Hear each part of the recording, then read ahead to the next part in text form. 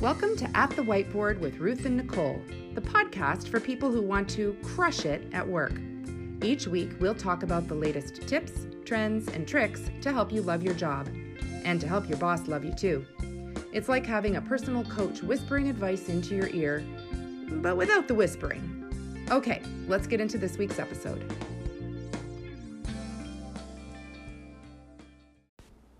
And we're live over here as well. Yay. Hello, everybody. Hello. Hi, everybody. I did it again. Every time. Every time I sound like Minnie Mouse or Mickey Mouse. Hello, everybody. It still makes me laugh. Welcome to Whiteboards podcast. What if we did a whole podcast in funny voice? We could do it for an April Fool's joke, maybe. I feel like we would forget halfway through. Just start talking. Maybe. No. Let's see how long we'd last. So, hi. Hi. Here we are. Here we are again. Both of us with coughs. Yeah. So, pardon any coughing today. We'll try and keep it to a minimum. How has your week been? It's been a quiet, slow week, a fast week because of the long weekend. Slow or fast? Short, but slow. Short, but slow week in terms in of a volume. fast way. Yeah. Slow but fast. Yeah. All right. Yeah, it's been a little bit, because the last couple of weeks were so crazy, and this week, no meetings, but lots to do. Yeah. Lots to do, but like big things to kind of tackle and Rumble with, so to speak.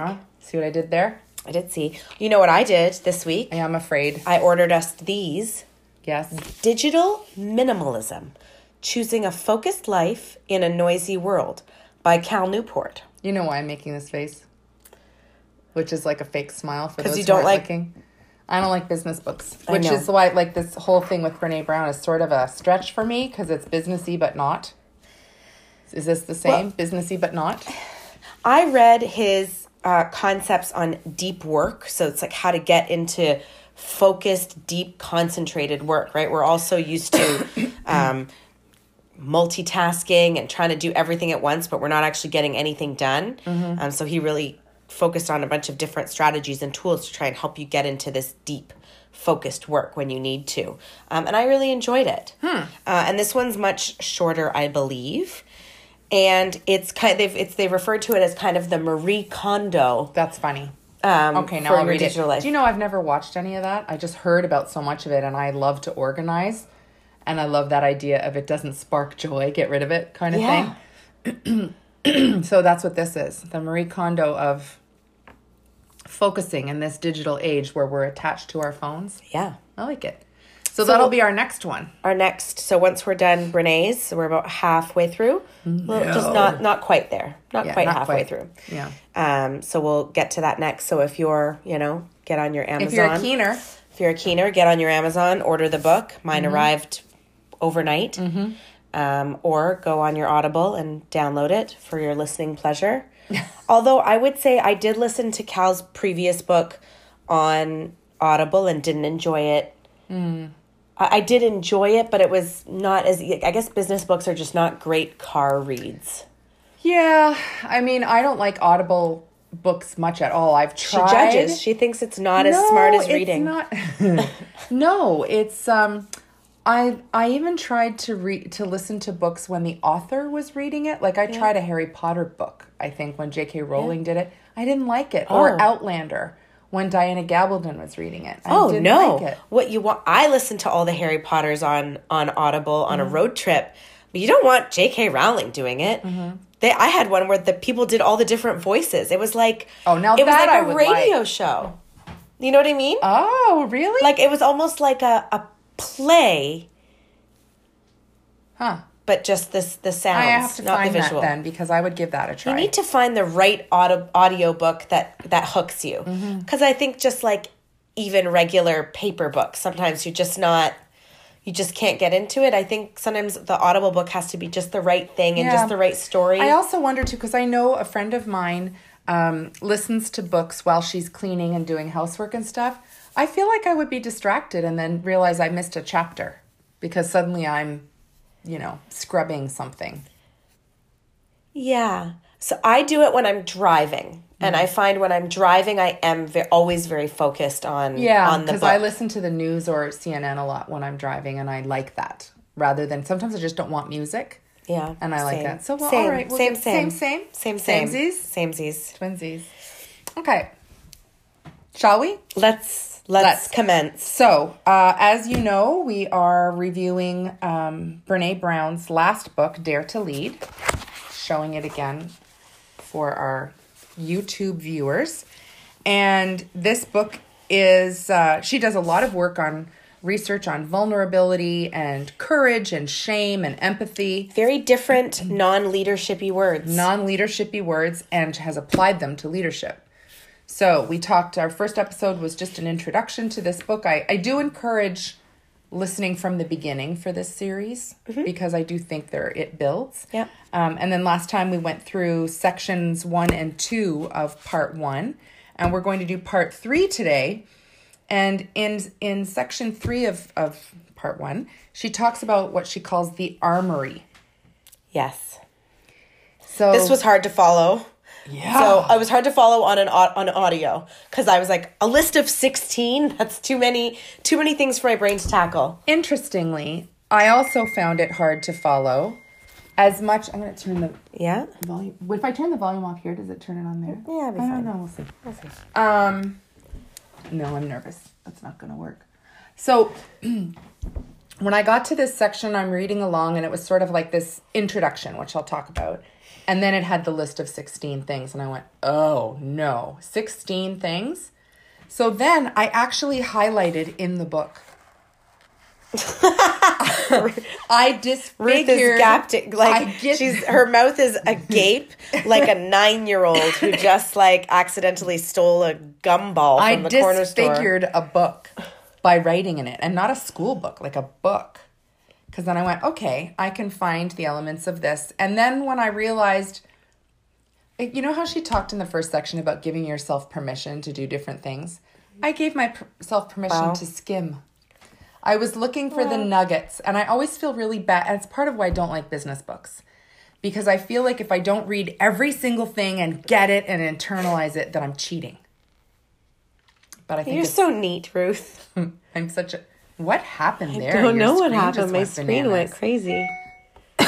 So, in this one, in the armory, she talks about how we all have armor, weapons, armor, shields, things that we use to protect ourselves. It's the opposite of being vulnerable. And that organizations today, you know that phrase, bring your whole self to work? Yes. When's the first time you heard that phrase? From you. Oh, really? Yeah. Huh. The first time I heard it was in the Ontario Public Service when they were being more inclusive and talking about diversity for the first time ever, in a really deep way. And they said that people need to be who they are and be able to bring everything about them to work. So that meant not having to hide your sexuality or hide your preference for how you work or your religion or that you pray in the middle of the day. Yeah. And so she said that this idea of bringing your whole self to work is a great phrase, but that most organizations don't have the behaviors necessary to make that happen. 100%. And that's what these 16 things are that we're going to talk about. So in it, she said, if you are unarmored, so your heart is open, you're vulnerable, she says that you cultivate courage and compassion, and that you start to believe that no matter what I did today or what was undone, I'm still worthy. It's like that guy from Saturday Night Live. I'm a good person, darn it. Oh, yeah, and people love me. Smiley or something. Yeah. Somebody Smiley. Stuart Smiley? Yeah. So the phrase is, no matter what gets done and how much is left undone, I am enough. I'm brave and worthy of love and belonging. And to me, again, kumbaya, man. We're adding all this stuff. So if you are uncomfortable, if somebody's uncomfortable hearing that, oh my God, why is Whiteboard talking about all this kumbaya stuff? It goes further. And she said it's actually then integrating how you feel and how you think with the behaviors that you use. So if I really feel that you should bring your whole self to work, then I need to make sure that my behaviors allow you to bring your whole self to work. 100%. 100%. That I agree with. And we'll talk about it as we get through it. I struggled with a lot of the language in this, and some of it didn't actually resonate with me. Good. All right, let's talk about that. So that's the whole intro to this section, and but then at its core. Sorry to interrupt you. Yes, no. At its core, the concept of, we ask people, like, organizations are trying to be more flexible and inclusive and, do whatever. And they're saying, feel free to, like, be flexible with your time and do this and that. But they're not often then encouraging that behavior. They're, doing clock watching or rewarding people who work late, blah, blah, blah. So I think it's a great example of what are the behaviors needed in order to achieve this kind of feeling, right? I think that's a perfect summary of this whole section. Great. Because in it, this whole thing, section 3, is simply about behaviors. And that the reason we aren't great at them is we're afraid of being great at them. So part of it is us protecting ourselves. And part of it is us, I think, projecting expectations on other people that they will be the way we think they should be. Yep. And so in this, if you're in the book on page 76 and 77, it has this list of 16 things that Nicole was talking about that seems very overwhelming. So what I wanted to do was go through them. And she talks, first of all, about 16 examples of what she calls armored leadership. So armored means, again, not being vulnerable, being directive. Being protective of yourself. And thinking that you can lead people by keeping control. Yeah. I would almost say controlling leadership, which is not leadership. It's very, these behaviors that she talks about to me are not only about controlling protecting ourselves, but controlling or trying to control everything around us. Yeah. And I mean, we can't, I wanted to say that a lot of these behaviors are just ingrained in the cultures of organizations, ingrained in office culture, carte blanche, like ingrained in everything. So it's no surprise to me that it's hard to step out of these. And it's, so hard to change cultures and organizations, right? Yeah. So I don't know if you would agree with this. I think if people are listening to this and thinking about either their own leadership style or their culture where they work, can they look at these 16 things and go, no, we're pretty good at that, we stink at this one, and recognize it as this is something that's been ingrained forever since the 80s. We've never caught up with today's approach to culture and leadership, and these are the two that we should focus on. Yeah. So she gives these examples of 16 armored leadership techniques and then the corresponding daring leadership and how it would go. So I thought in this podcast we'd go, there's 16, so I don't want to go through them in huge detail. Pick a few. Yeah. I know I have one in particular that resonated with me, and I actually just said it a minute ago. It was about rewarding staying late and that kind of culture and overworking culture. The first one, I liked the very first one. And she said that the first 3, I just dropped stuff on the floor. Is it the puzzle? Yeah, don't. We're working on top of a puzzle that a friend of mine is working on. And I forgot to put it away before we started recording. So I've had to already touch anything. I've already had to redo the puzzle many times. Okay. Yeah. So she says that the first 3 are about that it came up for the last 20 years of her research as the top examples of armor. Let's start with those. First one, driving perfectionism and fostering fear of failure. So she says that perfectionism, we have to understand, is not the same thing as striving for excellence. It's not self-improvement. She says that perfectionism at its core is striving for approval. And that if we're constantly telling people you need to be perfect or you'll fail, because this is the way we learned so long ago, that we're actually going to just drive failure. Yep. 100%. I mean, to me, this is the wrist slap culture. Yes. Right? Like every time you do something wrong, I'm going to slap your wrist about it. And it's punitive. Yes. It's not coaching style. Yes. So in that, after that punitive behavior happens enough times, you're then striving to be perfect. And it's just not attainable and it's not ideal. And what she says is, I love that example of the wrist slapping because she said perfectionism drives shame. And that's the wrist slap. Yes. When you slap somebody's wrist at work and make them feel you're the boss and you make them feel badly about not being perfect, how embarrassing. How shameful. It doesn't even have to go far as not being perfect, but a culture in which I miss a deadline, you just right away say, Nicole, you missed the deadline again. Yeah. Fix it. You know, that's not right. Whatever the case is just a very different culture from one that says, Nicole, this was due on Friday at Thursday. Tell me what happened. Yeah. What's going on? Whatever. All of our coaching questions. Like it's super simple. Like you don't even have to, I mean, some people say, oh, well, we're not striving for perfectionism. We just need things to be right. And I think this goes like a level higher and just says, this is at the root cause of how we talk to people. Is everything punitive? Is everything a punishment? Is everything getting called out in a meeting? Yeah. Are you being called out every time something happens and then feeling ashamed that you didn't do something right? So how do you reconcile that with the need to hold people accountable for their work? Because I think saying, Nicole, this was due Friday at 5 p.m., tell me what happened.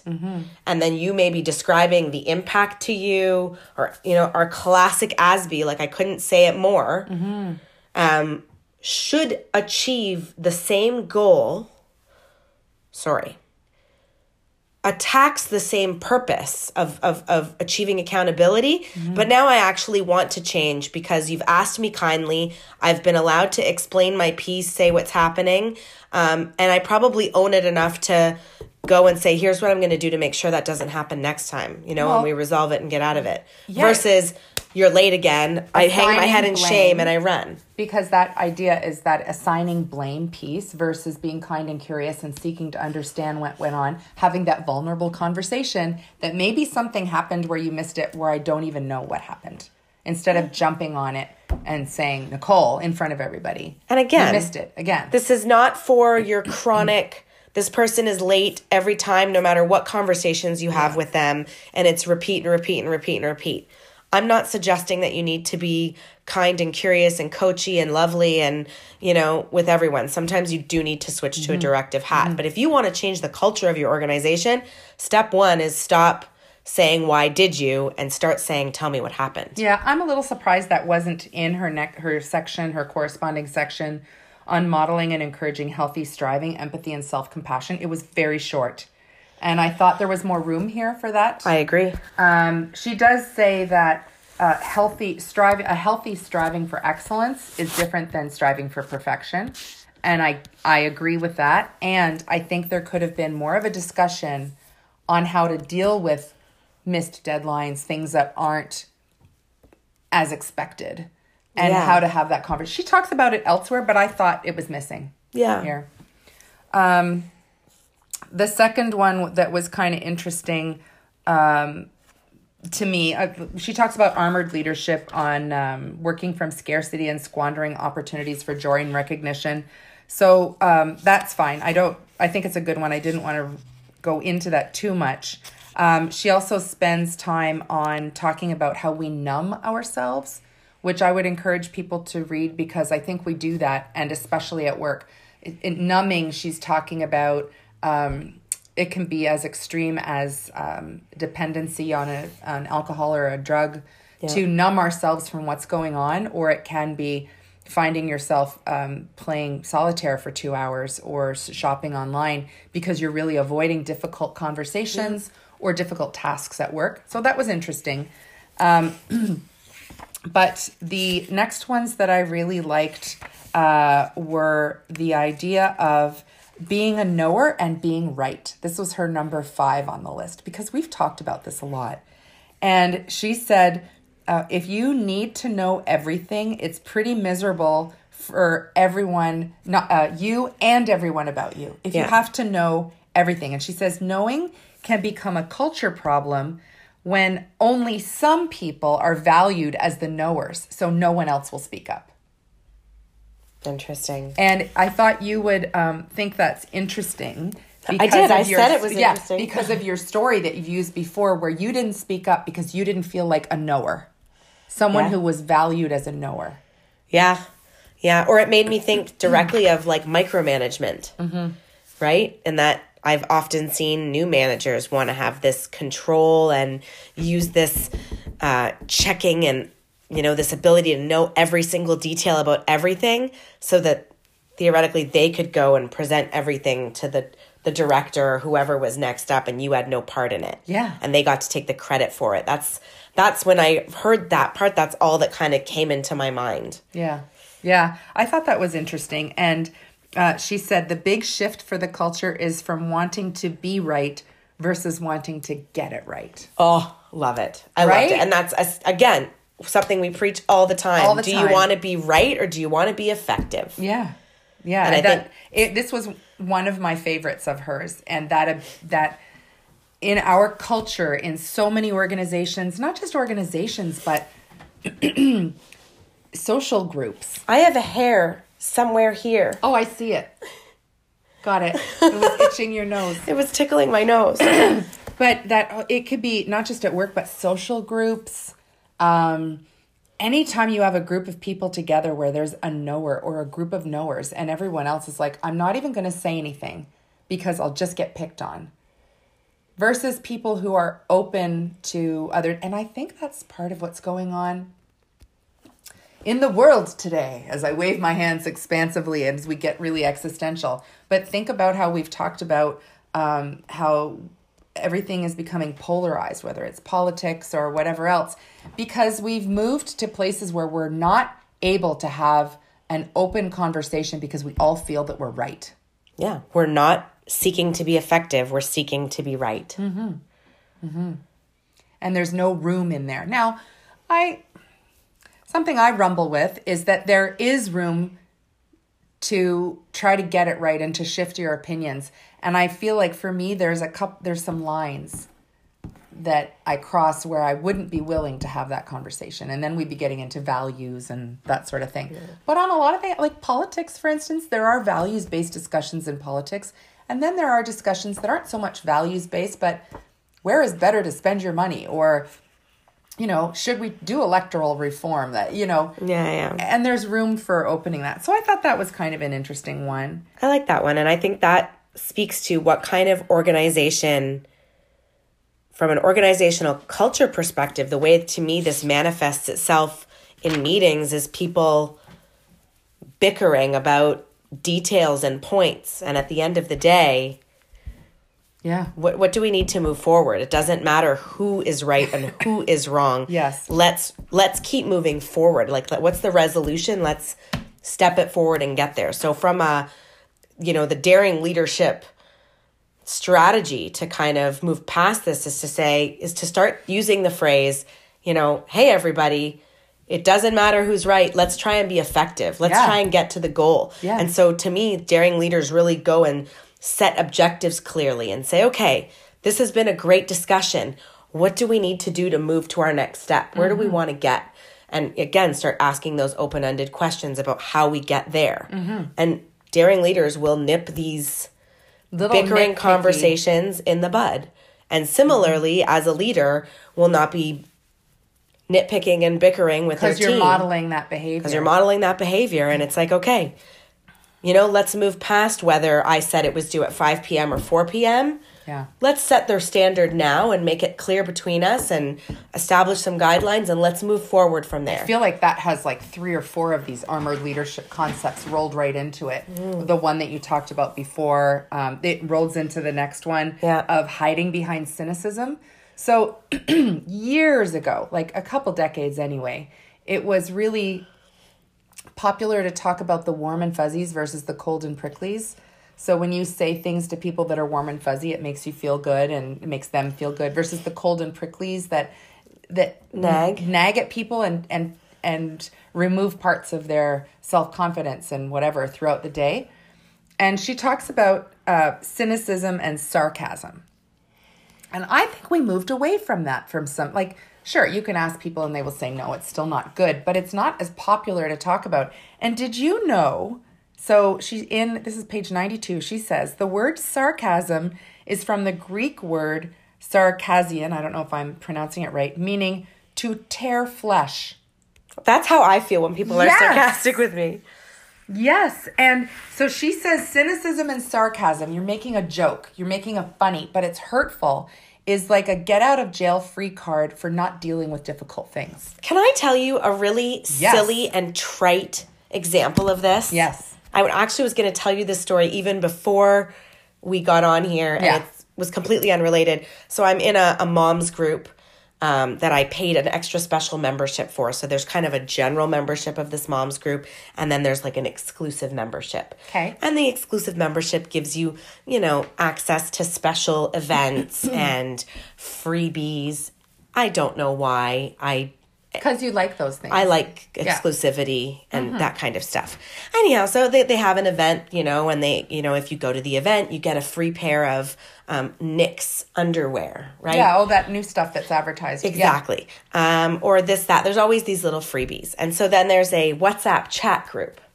So the owner of this company, who's a mom, I think is really great, decided to send these little care packages out to the entire exclusive group, which is over 100 people. She hand delivered them all. Wow. In the city. So it's all local. Yes. Okay. I mean, I don't know how she hand delivered them or what the process was, but there was no postage on any of them. So somehow they were delivering them in some special way. And there was just a few little sweet gifts and a handwritten card. And I just went, wow, that's very thoughtful, very kind. And in this WhatsApp group, it would just be constantly people writing with these sarcastic comments like, haven't gotten mine yet, sad face. And like still checking the post office every day and nothing for me, sad face. And they were making me so mad. Because that's how they made her feel. I know. And that's all I could think of is here's like a woman, mom of 2 kids, just quit her job to like do this mom's group exclusively in Toronto. I think it's a fabulous thing, blah, blah, blah.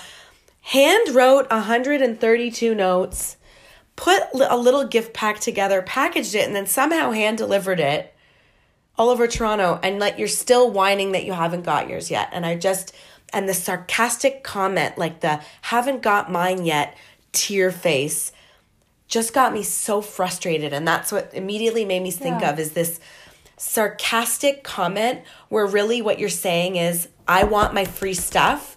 Why didn't I get mine yet? But you mask it in this like... Yeah. Oh, well, there was an example, I can't remember the specifics, but it was in a meeting and the leader said something like, hey, Nicole, that was a really good report. Thank you. And someone else was like, so mine wasn't good? Right? Or, hey, thanks for complimenting me on mine. Those sorts of... So social Such group, burns. Work group. It can happen everywhere. And this idea of where the sarcasm is funny, it's not. And sometimes it's like little ones and they're kind of funny and there's a line, and when you cross that line and it's different for everyone, you're now really hurting people and you don't even know it. And I really have always felt that people who use sarcasm that way are very uncomfortable themselves. And that's what she says. And so the antidote is being clear and kind. Ta-da! It's like Brene gets us. She gets us. Kindness and curiosity leave no room for anger and resentment. Be clear, be kind. Don't assume. And she says also practice the courage to say what you mean. And then also cultivate hope. Practice the courage to say, I haven't gotten mine yet. I'm really looking forward to it. Yeah. When can I expect it? Yes. Instead of every day for 5 days, making the cry face. Passive aggressive. That's another one. Right? Passive aggressive behavior. Just infuriating. And I think this idea of being clear, this clarity and kindness being one is a magical turnaround. For me, particularly who has difficulty saying hard things to people, right? If I have a preference for feelings, so I'm often always thinking about how other people feel first. This idea that now in fact, the true clarity is more kind than me trying to hide that or protect your feelings was magical. And it came out in that course when we were simulating and people weren't lying to me about why they were standing up to leave. Yes. I'll save that story for another time. Yes. But in clarity comes kindness. Mm-hmm.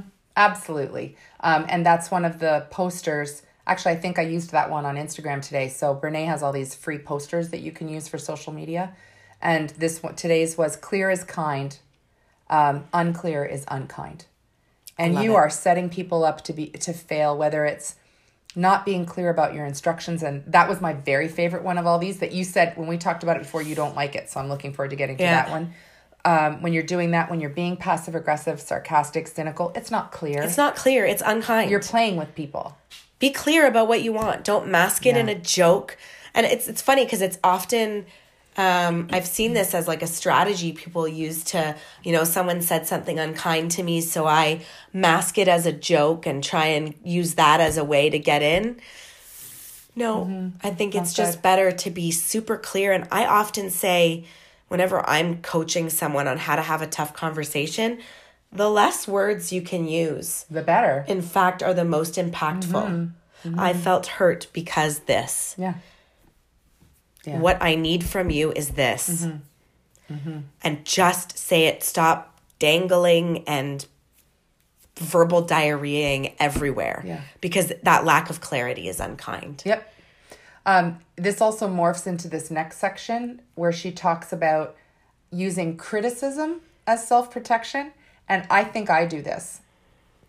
And it's things, her sentence is, so this is number 7. Innovation is hindered by allowing criticism from the cheap seats. And the examples that she uses are nostalgia and the invisible army. So people use history to criticize different thinking, which is, we've never done it that way. That's not how we do it. And then the other one is the invisible army of, we don't like doing that. We don't want to change course. We don't like the direction this is taking. And she has said to people before, who's we? This invisible army that we use. So I don't do that one so much as the nostalgia. I struggle not with innovation as a whole. I'm a big fan of it. I struggle with small changes, as you know. And let's look at this a different way. And let's look at this a different way because I'm stuck in how hard is it going to be to do something different? Is it possible even? What's it going to mean to do it differently? Or what are the risks of doing it differently? And as much as I've always thought that I like change, I think there are more and less times in everyone's life where they like it or they don't like it. Of course. And we often talk resiliency is all based on your past experiences with change and could your change fatigue could impact your resiliency to change. So I think I do that first one, and then she just talks about it more with that when we do that, we feel safer. Yeah, you've created your own armor. Of people by saying we. Yeah. So she talks in her next section about the antidote of that is turning contribution into a rumble skill. So making that if you're struggling to contribute, you're struggling to get on the train of change, rumble with that and figure out why. I thought that was kind of a neat one. Yeah. So every time you're resisting change, can you honestly ask yourself, what's troubling me about this? Why am I criticizing it so much? Yeah. Why don't I like it? What about it is troubling me? What about this is making me say no, no, no? That's, I think, a common theme in what we've covered so far in this book of really getting to the root of what's my reaction all about? Where does it come from? And in some parts of this book, she goes as far back as looking at what we're dealing with from our childhood, from how our, not just our childhood, like how we were raised, but were our parents more or less successful at work or at business? Did we hear about all those sorts of things and therefore we've absorbed them and taken them on? So it's kind of interesting. Number 8 is using power over, which I think we know about. And it's that idea of using hierarchy to have power over other people instead of to, in my opinion, contribute your experience, your influence, those sorts of things. But when you lord it over people, like you talked about before, like I'm presenting to the director, ooh, you know, that's not helpful. So she said, power, instead of power over others, say power with, which is finding common ground among different interests, or power to, which is giving everyone on your team agency to get their own work done and acknowledging their unique potential. And the way I see this manifested at work is things like junior staff prepare presentation materials, yet only the manager goes to present them, right? And so one of the ways I've seen, and you've done as a leader, and I watch, you know, different great leaders do this now, is, you know, saying something like, no, I'm not going to present this. You know, Mary did this work and Mary should present it. I'm here to support. Yeah. But they are, you know, they're responsible for the work and they have the answers and I'm just here to help. And that's a very different context than trying to hoard and take control over that information by saying, well, my staff did it and I'm presenting it on behalf of my staff, right? So bringing your team into meetings, bringing people who prepared work in on those discussions and allow them to be part of the hierarchy says we're doing this as a team together. And that's power with that she talks about. And I like that. Instead of power over, power with, power to, give other people power, and power within, recognize your own power to help other people. Yeah. It seems so obvious. And I think that if anybody reading this who has been a leader for more than 5 minutes probably can see themselves doing it. I can see it wasn't even my first leadership role. You've heard this before, and my friend will recognize if they're listening to this. They gave me a presentation, and I edited it with a red pen, and he kept it and showed it to me years later because he said, I kept this because I always referred to this as blood on a page, and I didn't ever want to do this to anyone else. How's that for feedback? Unfortunately, not in the moment. Even though we had known each other a long time, and it would have been very good feedback for me at the time. It wasn't until much later when I had learned that lesson another way. Yeah. But fascinating. Yeah. Number 9 is hustling for your worth, which means jumping in everywhere, including where you're not strong and not needed. Because when we sometimes don't understand our value, we get in everywhere and feel like we need to get in everywhere. And maybe you're not wanted there. And maybe like you're the person who has a commentary on everything, but it's not even there in their section or their role. Yeah. She says we often exaggerate our importance in ways that are not helpful. I often, whenever I see behavior like this, and so, you know, again, I always like to try and pull what Brene says for me into a work example or something that I've seen at the office. And to me, that is like the one person that has, you know, they're going round table and they have a commentary on everything. Something to respond to every single thing that is said. Like there just is not a break. There is not an opportunity where they don't have an opinion on something. And whenever I look at it and reflect on it, I'm like, wow, that's someone who's just not confident and literally trying to prove themselves in all the ways possible. And that it's okay not to be strong in everything. You know, they're the people who at the end of the meeting, does anybody have any questions? And they'll actually say, no, I just wanted to add. Right? How many times have you heard that? No questions, but I just want to add to have the last word. Yeah. It's interesting. I always think of always reflecting, you know, when there's a conversation or a meeting happening, you know, is this my area of expertise? If you and I are with a client to sit there and I'm going to say, you know what? This is Ruth's area to talk about. I may not agree with every point or every strategy, but this is her area. This is her product. This is her piece. That is for her to take. You know, there's no value in me jumping in and saying, you know, that's all great and I'd just like to add. just to put my own value in. Well, I know where I'm valued and where I'm not needed. Yeah, and all those other little pieces might have been that striving for perfection. Yes. And I have just a huge aha. Oh, please do tell. Part of knowing where you're valued is also understanding the value of others. Yes. Right? Yes. So if I truly value your opinion, your expertise, your knowledge, your everything, then I don't need to add value to myself by jumping on top of that. Yes. I can step back and say, there's the value. That's all that's needed. That's essentially, you've just summarized that whole section. Thanks very much for joining us today, everybody. Yep. Knowing your value is critical because you don't take other people for granted. You don't step in where you're just stepping on. And what she says, you create lanes where none exist right now. So my value is this, this, and this. Your value is these other three things that I've never even thought about because it's not my thing.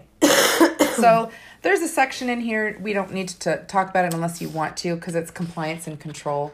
I think that's very obvious. Holding on to thing, reducing work to tasks and to-dos, and then spending time. This is the only thing I wanted to mention. Ensuring that people are doing exactly what we want, how we want.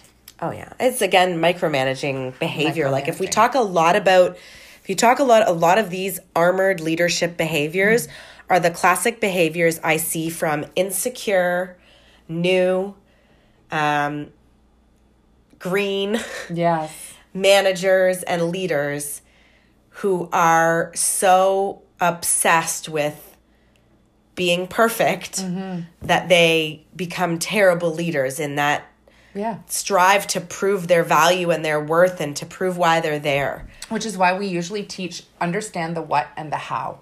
And if you can be clear, so this next section was my favorite. If you can be clear on what needs to happen, the outcome that you want, then you should not care how. So if I can be clear with you that the outcome should be this is achieved by this date in this budget with this, these specifications of quality, then I don't care how you get it done. Go fill your boots. Let me learn from you. Figure out. But if I tell you everything, situational leadership would say there is a place for that for the person who is brand new. Yeah, they need directions and clarity. And we should definitely at one point do something on situational leadership because it is such a cool tool and really speaks to a lot of this, right? When are you being directive and being very clear and prescribing the entire flow? Yeah. And when are you just leaving it to you've done this before, I know what you can do. I'm here to just check in and peep in and say, do you need my help? No? Great. Keep going. Yeah. There's a phrase that I wasn't aware of. How we talked about that terrible phrase that I learned from 15 years in the automotive industry, the single throat to choke. Yeah. Like who's responsible? So at Apple, they call it the DRI model, the directly responsible individual, which I like. Why is that funny?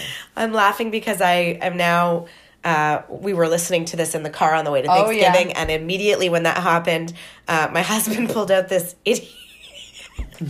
this very tiny journal, and he was writing something down, and I was peeking, and he was writing the DRI. Oh, really? Hilarious! It just made me laugh because he loves eats up knowledge like that all the time, and so I did like it. They used to use it, but then they improved it. So Tom, if you're listening, it's not all that and a bag of chips.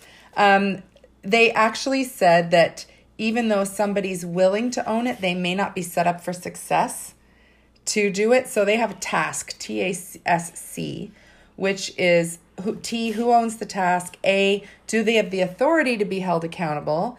S, do we agree that they're set up for success? They have enough time, resources, and clarity. And C, do we have a checklist of what needs to happen to accomplish it? So I thought those were really good. And then this section, so you said you didn't like this, so I'd like to know why. She talked about what does done look like. So in process improvement world, we talk about operational definitions a lot. So, go count the number of blue shirts in the room. What do you mean by blue? What classifies as a shirt versus a sweater, all that.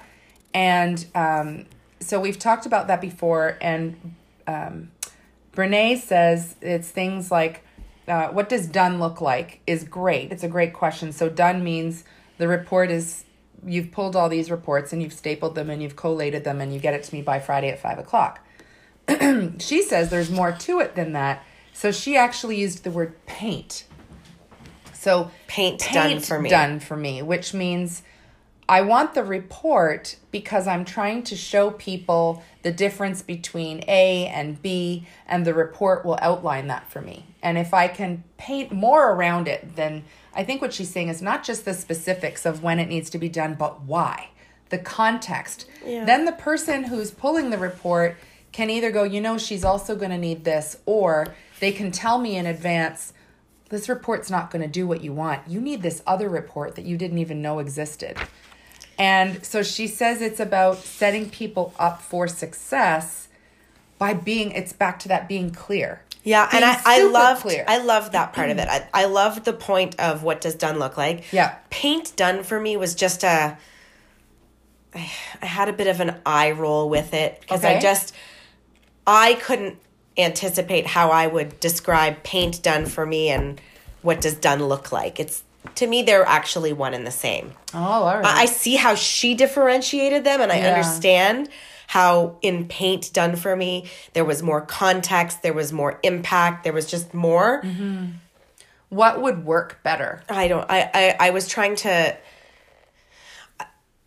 I'll add that to say, I think it should just be what language works for you. I just think paint done for me doesn't, it's, we have that line that is, can I offer you some feedback? Maybe a very uncomfortable line for people, but can I tell you something is super easy. I wonder if it would be something, for me, what the language that would work would be, what's your operational definition of done? That would be the first part. And then give me the context. Yeah. Which I think is what my interpretation... Brene, if you're listening, can you imagine? Brene, help us out. I don't mean to put words in your mouth. I think that's what that means. Is not just 100%. Not just here's all these little things that I want done.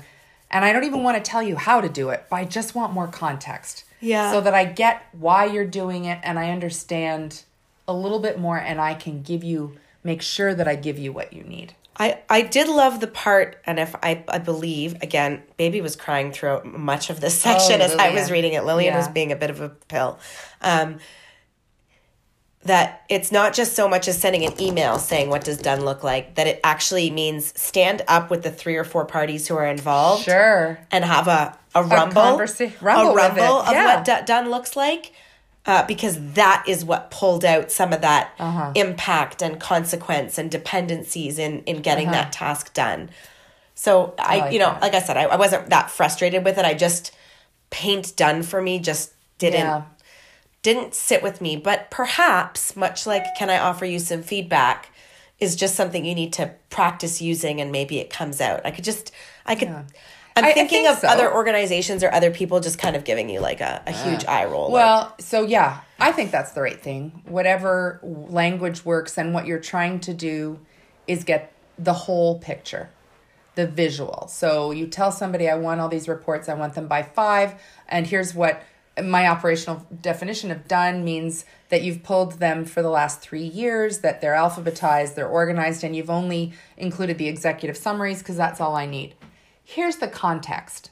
I'm speaking to these people next week because somebody could, if I just stopped at the first part and then I look at it and I'm not happy with it or it flopped, they would have said, well, if I knew that's where it was going, I would have told you that you need to add this piece or that they did that last time and didn't like it. And this just speaks to clarity. I just love it. It's just uber clear. It's uber clear. And what I love about it is it doesn't put all this onus on the manager or leader to dictate all the steps. Yeah. In a way, it just allows them to frame what they're looking for and why they need it. And I think, my gosh, if I look at working in the government or listening to how my husband, deals with things in the government where they're just constantly getting requests from the minister's office. And they're like, why do you need to know this? What's the context? Yes, I can provide you this information, but tell me more. Can you paint me a picture about... Right? Paint. Yeah. And I think it goes into this number 11 of weaponizing fear and uncertainty because I don't want to tell you. Why should I tell you? You work for me. I don't need to tell you why I want this. I'm just going to tell you I want it. Yeah. And it's this. So I was telling you, I was sitting with someone in the emergency room of a hospital, and all the information that we were getting was the bare bones. Take this medication.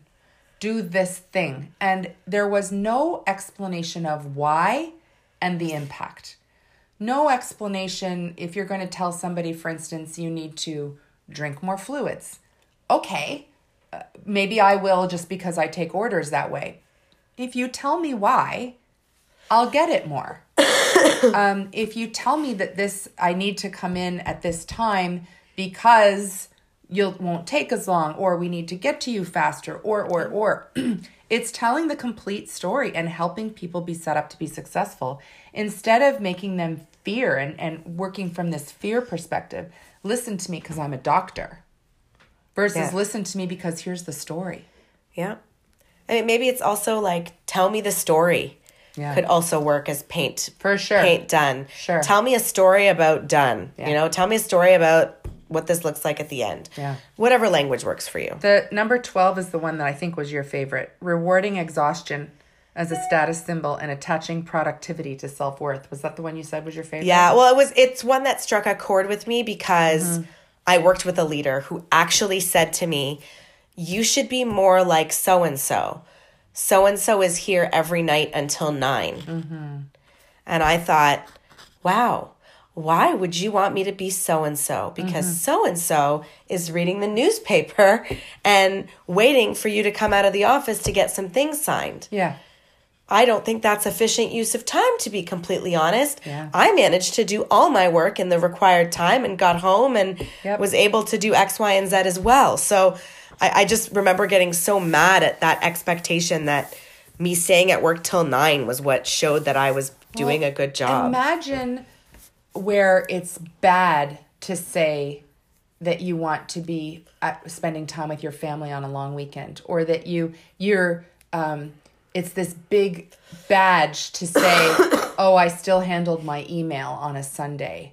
I know some people want to because they feel they're getting ahead of Monday morning. I'm talking about this badge of honor that I worked on the weekend, that I took my laptop on vacation. It's this rewarding people who are always on, always connected. And it's interesting because Brene talks about this. Dr. Stuart Brown says that the lack of downtime, or what he calls the lack of play, actually has a bad effect on our output at the office.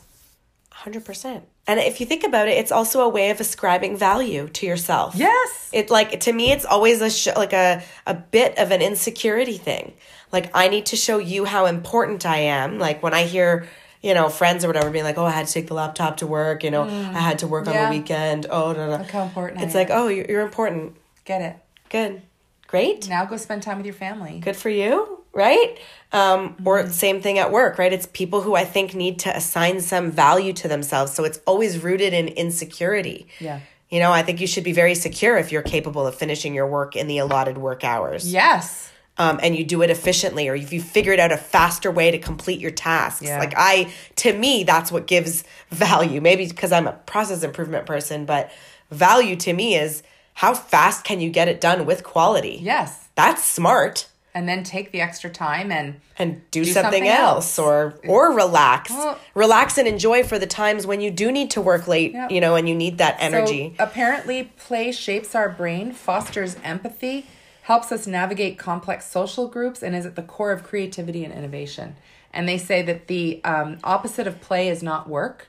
The opposite of play is depression, because you're not able to do those things. And remember a few years ago, Arianna Huffington wrote a book on sleep? Yes. It's this next level. So yes, you need to get more sleep, and you need to not be so connected, and that rewarding that. If we're leaders, the armor of rewarding that constant connectivity is actually having a negative effect on our productivity.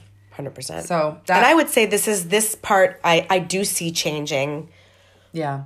In the workplace. I do see this kind of as a changing culture, and people aren't, I don't know whether just because BlackBerries kind of went out of style or what. Now everyone's just on their phone all the time anyways, but you see less and less of that kind of behavior these days. And we'll focus on that more in digital minimalism in our next thing. And number 13 is tolerating discrimination and a fitting in culture as a bad thing. And I'll just briefly cover that one, where she says, the greatest barrier to true belonging is trying to fit in, because fitting in is not the same as belonging. Yeah. And if you're fitting in, you're changing who you are. So that comes back to that being your whole self and allowing people to be their own selves. This one was kind of cool. And armored leadership is collecting gold stars versus daring leadership, which is giving gold stars. And there was an interesting thing that we need to understand, that once we transition into management or leadership, winning medals and stockpiling ribbons is no longer the goal. And that it's okay, perhaps if we're in roles that aren't leadership roles, to be really excited about getting gold stars or rewards and recognitions or trophies or whatever. But, when we I guess we could equate that to like bonuses and nominations, awards, all that stuff at work. Pay increases. We in leadership roles, it's no longer about doing that. It's about giving it to other people. Yes. It's about lifting up other people, recognizing however they choose to be recognized. This one was really a no-brainer for me. No. But I could see how in some organizations, again, in those managers who are insecure, don't have the self-value to recognize that their worth is actually coming from their teams, not from themselves. The next one, 15, talks about zigzagging in times of vulnerability, and what she's referring to as procrastinating. That we zigzag. I'll write this letter and do that thing and all this, instead of having to make the difficult call. And at the end of all that, I still have to make the difficult call. Right. So we're zigzagging. And the last one is leading from hurt. That we work, this is the one I mentioned, where it's right from our childhood or our experiences, that we're always working out our stuff all day. And that you shouldn't be working out your stuff on your people that you're working with. Instead, you should be trying to figure it out. And that if you can invest time attending to your own fears and your circumstances, whether it's by talking to a professional or talking to friends or any of those things, we're going to be a lot more successful. But if you're trying to work it out at work, and your role models when you grew up were always this way, and so you always feel like you have to be this way, and you're struggling with it, you shouldn't be, but I don't care because I'm still going to be, because it's comfortable, because I know it. That's not helpful. So she says leading from the heart is the best way to do that. That's the 16th. So this whole section is really, as she says, talking about the fact that the fear of vulnerability comes with taking off armor. That we have this fear of being judged or misunderstood or making a mistake or being wrong and experiencing shame, and it's universal. And the whole point of this entire book then is to realize that to be a leader, we have to take off that armor. We have to stop controlling the wrong things. We have to stop forcing people to act like we do. We have to stop being sarcastic and protecting ourselves from being uncomfortable, because it's not helping. So this whole set, all those 16 things were examples of things that are not helping, that all of us do, some things more than others. So I think that idea of looking at it as either thinking about your organization and what it rewards or how it acts, or yourself. Yeah, I think it's a big, this whole thing is a lesson on self-awareness. Yes. How are you behaving, and what is that about? Are you feeling insecure about your value, or are you feeling insecure about what you provide but you can stay really late? But are you feeling insecure about what you do, so you need to steal it from your team and take those rewards? I think all of this armor is rooted in insecurity and lack of self-worth and self-value and confidence to some extent. In a way, sometimes I just scratch my head and I'm just I don't get it.